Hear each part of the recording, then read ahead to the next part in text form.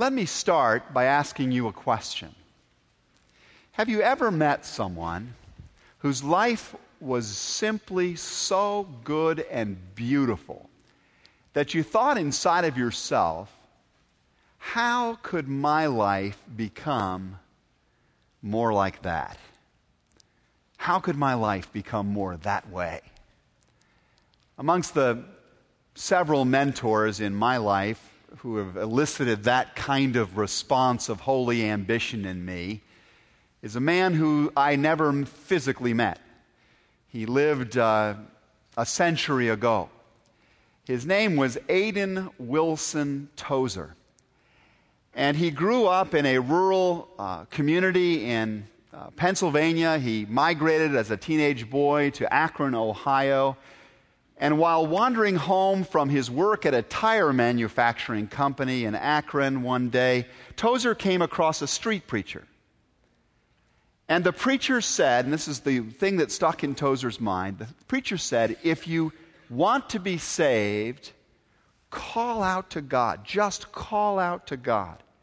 And something in young Aidan's heart and mind at that moment was ready to do just that. He was ready for a larger life, a better and more spiritually vital life than he had. And so he went home from work that day. He went up into the basement of his house. He knelt down on the floor of the attic of the house, and he knelt down on the floor of the attic, and he cried out through the rafters, God, please help me, save me, help me to know you more.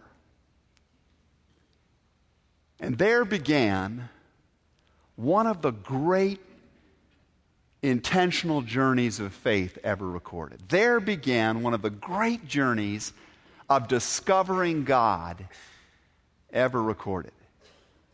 Though he had no formal theological education, Aidan Wilson Tozer set about studying the scriptures of the Old and New Testament, searching for every indication he could find there of the character and nature of this glorious God who he believed with all his heart had saved him.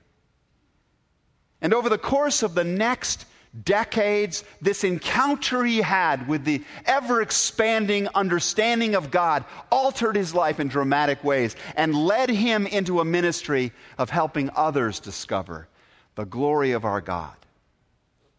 Tozer went on to pastor for more than 30 years the Southside Alliance Church right here in Chicago. He wrote more than 40 books. Among them, The Pursuit of God and The Knowledge of the Holy, now widely regarded the world over as among the great Christian classics. Though his intellect and his leadership brought Tozer tremendous fame and wealth, he and his wife Ada never owned a car. That was a choice. They preferred to travel by bus and by train and other common forms of conveyance in order to have more time to admire the glory of God's creation, to notice the little details of life, and to hold conversations with regular people. Though he was a man who earned a massive amount of income through his publishing works, all the way to the very end of his life, he gave away the vast majority of all of the royalties he received to meet the needs of the poor. His was a good and beautiful life. In one of his books, A.W. wrote something that still challenges me to this day, and which forms, in a sense, the impetus for this series of reflections in this series of sermons.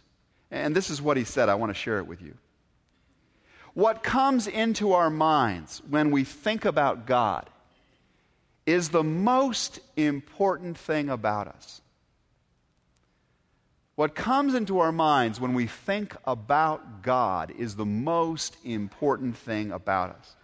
Man's spiritual history will never, or rather will positively demonstrate that no religion has ever been greater than its idea of God. And no individual life, in fact, has ever risen to a greater level than its own individual idea of God, at least in the spiritual level of that life. Chuck Colson adds that no culture has ever been greater than its idea of God either, because a culture is that way of life that grows up out of the cult of beliefs at the center of that society. And so an entire culture or society's life is dependent upon the root ideas it holds about God. A society will be as pure or base as the people within it entertain high or low thoughts of God, wrote Tozer. And if you ponder this, you will see this is really true. If we believe, for example, that there is no ultimate standard for life and for love, or if we think of God mainly as an indulgent grandfather, then our morals, our behaviors will tend to become primarily matters of convenience or social fashion. If our dominant idea of God, for example, is that of an angry judge, eager to stomp on anybody who colors outside the lines of his will, then our way of moving through the world will tend to be fairly neurotic. It will be a psychology of anxiety, or it will give rise to a religion of jihad. It will create a certain kind of reality, that particular understanding of this angry, judging, harsh God. If, on the other hand, our notion of God is as some distant deity who may have wound this world up but left it on the table to run on its own like a watch, if that's our conception of God, or if we picture God as someone content to be our celestial 9/11 service, one that would just be happy to have us never do anything with him except when we're in trouble, if that's our conception of God, or if we think of God as a being who is particularly enamored with our party or our nation or our tribe, it is going to create a certain kind of world, this belief system, a certain way of moving through this planet. We do our religion and our politics, is what I'm trying to say, or what Tozer was trying to say. We do our parenting and our working. We do our hating and our relating with others based on our idea of God, the one that we hold consciously or perhaps unconsciously. So what comes into your mind when you think about God? What's the picture that comes into your mind when you think about God? Because if Tozer was right, then that idea is the most important thing about you. And it's one of the most instrumental things by which you are helping to create this world in which we now live. In his wonderful book, The Good and Beautiful God, author James Bryan Smith suggests that our particular ideas about God get formed fairly early in life for most of us. They get shaped by the narratives and the experiences we have in our family's life. They get formed by the things that happen to us or that we hear about in the religious circles we occupy and the wider society that we inhabit. These understandings of God, suggests Smith, once in place, determine much of our behavior. Whether they are accurate or helpful or not, they still have this profound impact on our behavior. Once these stories are stored in our mind, they stay there, writes Smith, largely unchallenged until we die. They tend to run us or to ruin us. It is therefore tremendously important to examine the ideas that we have about God and to seek the most accurate ones possible. And that's why I want to invite us on a journey together over these months ahead, these next 2 months. It will be a journey of discovery like A.W. Tozer took. I want to invite you to join with me as we search the Bible for an understanding of the nature of this good and beautiful God to which it bears witness.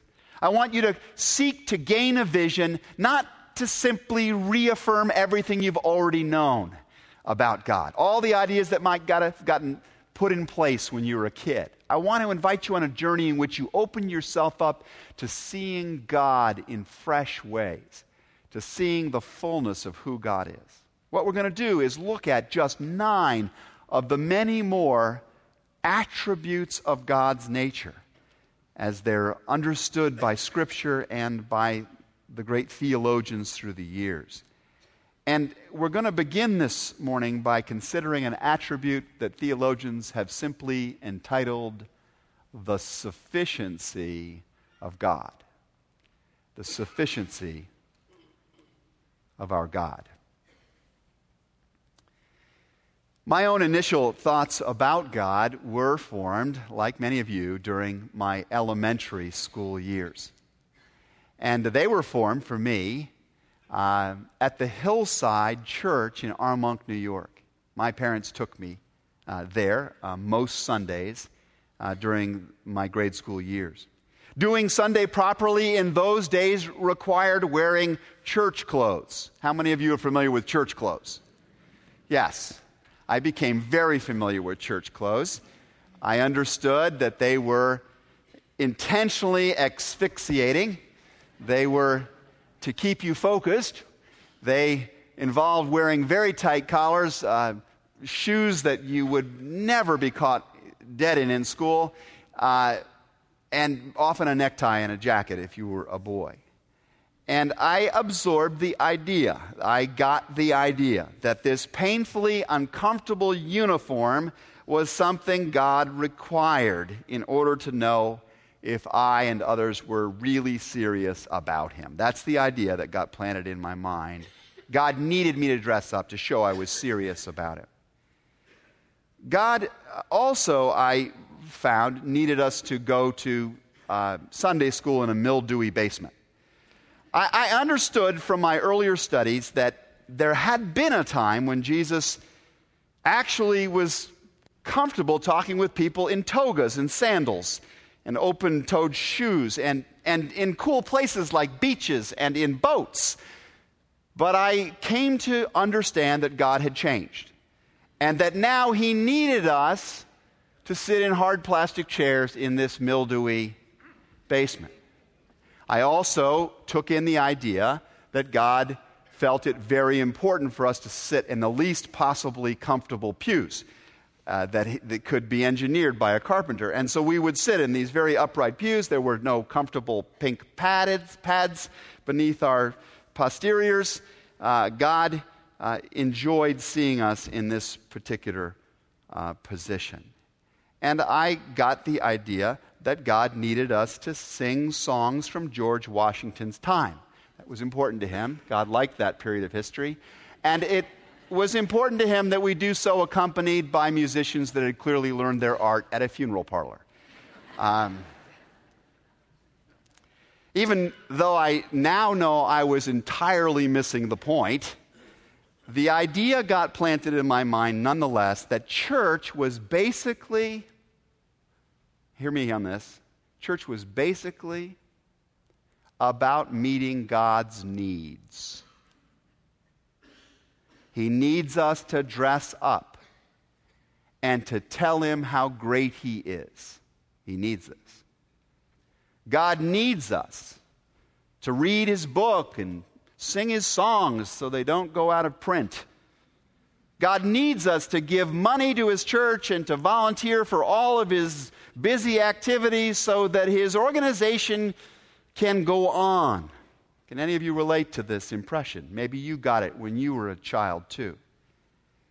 And even after we've grown up, many of us are left with this idea, maybe unconsciously, that the spiritual life is all about these oughts and shoulds and musts because there's just so much we need to do for God. He needs us to give. He needs us to work harder. He needs us to defend Him out there in front of the world. God, we come to think sometimes, is awfully needy, awfully insufficient without us.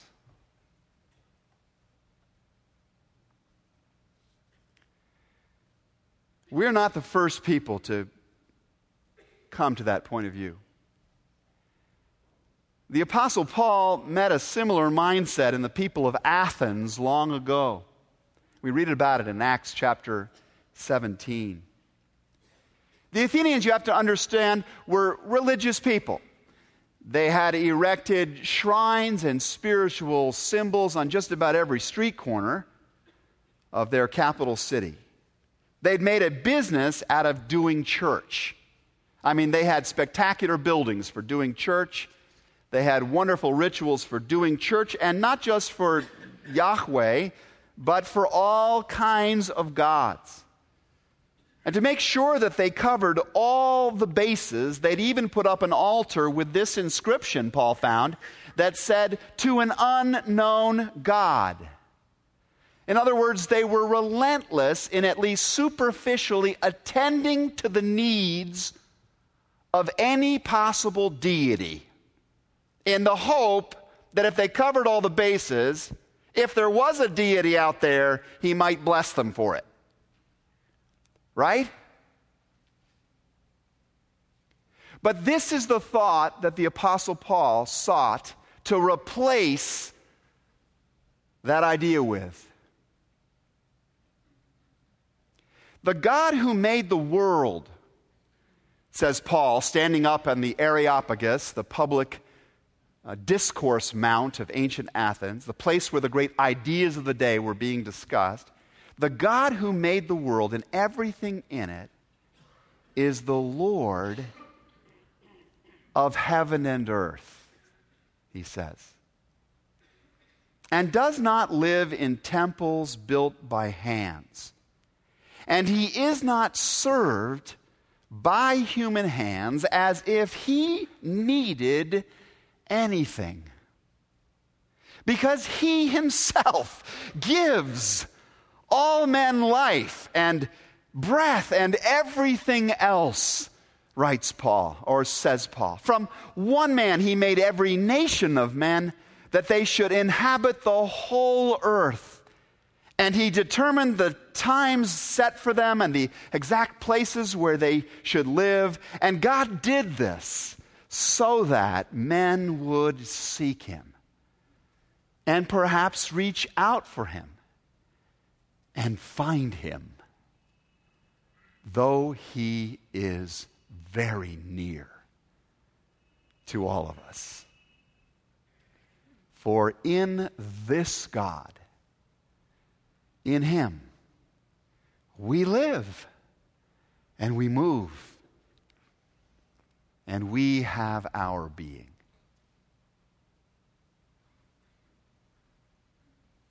Do you see how very different this idea is, this conception of God, than the one I inadvertently took into my brain back in grade school?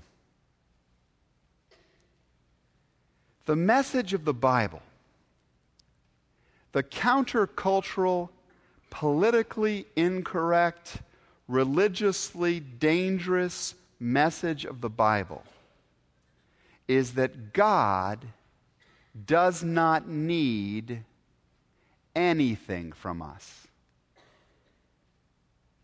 Nada from us.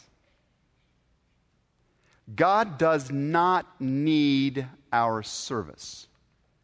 God does not need our temples, as beautiful as they are. God does not need our religious ceremonies. He does not need our affirmations of his worth God does not need our nation. God does not need our political parties. God does not need our efforts to set the dress code. He does not need our efforts to set the times and the places and to organize everything else for him. God does not need us to try and structure reality on his behalf. He does not need us to understand him or feel any obligation to account for himself to us. God does not need human beings. And if we don't get this, our starting place for the entire enterprise of faith is wrong. Before the mountains were born, or you brought forth the earth and the world from everlasting to everlasting, you are God. And what the psalmist was saying there is that before the universe or anything else we see came into being, God already was and always would be God himself. Perfectly content, joyful, completely fulfilled in simply being himself, Father, Son, and Holy Spirit. God is not lonely. God is not hungry for a project. God is not desperate for human beings because he needs something to do with all of his eternal time. God is sufficient in himself. And if you and I and this entire reality we call life were to go poof and no more, God would go on happily. God is self-existing.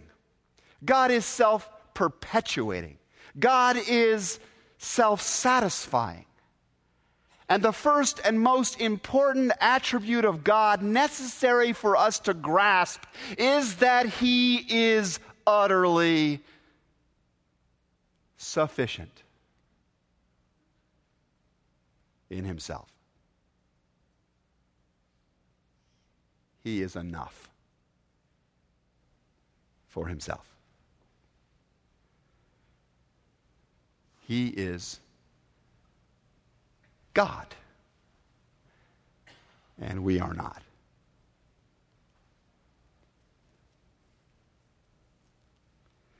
The mystery is that this self-sufficient being freely chose to create a species who could come to know him. That's the great mystery that we'll be seeking to understand better in these weeks ahead. The mystery is that he who is and always will be sufficient in himself desires for you and me to know him. He desires for you and me to live in relationship with him. He desires for us to be blessed by him. But the fact that he should desire to bless us in this way should not confuse us, even for a nanosecond, that it was because he somehow needs us or would be less without us. On the contrary, it is we who need him. It is we who are insufficient without him. And this is the position of humble awareness with which you and I come to the table this very morning.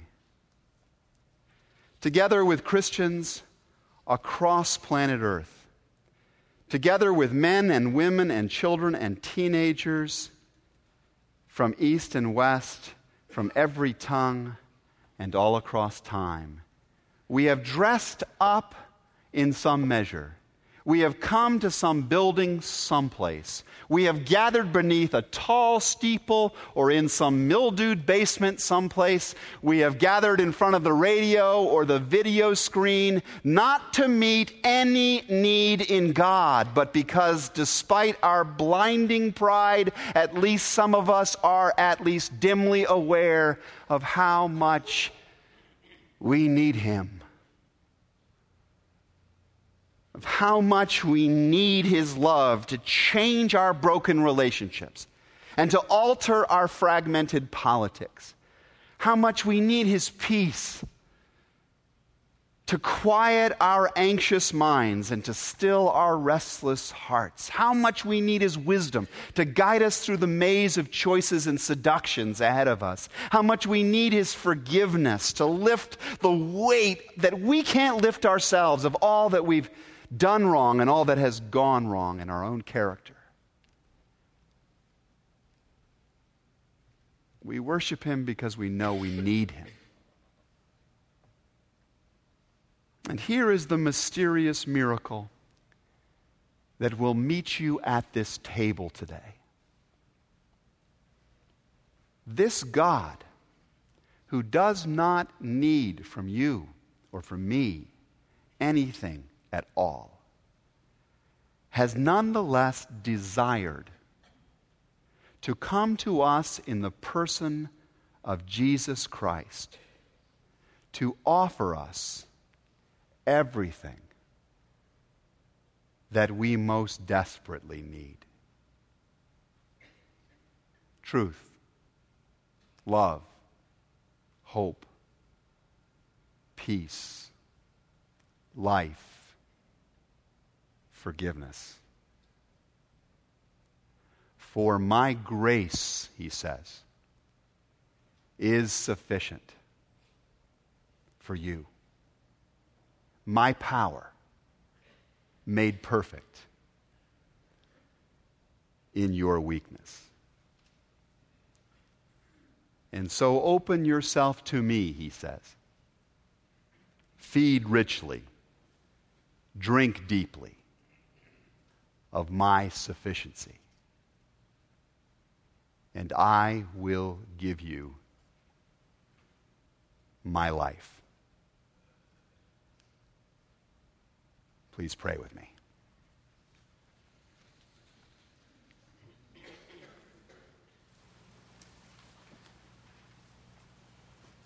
All-sufficient God, You who are our source, our Savior, our Sustainer. In humble repentance for those times when we have dared to think we were doing You a favor by the strength of our religious deeds, we come to this table today in our weakness. Meet our needs, we pray. Fill our souls with the glory of Your all-sufficient grace. Through Jesus Christ, our Lord. Amen.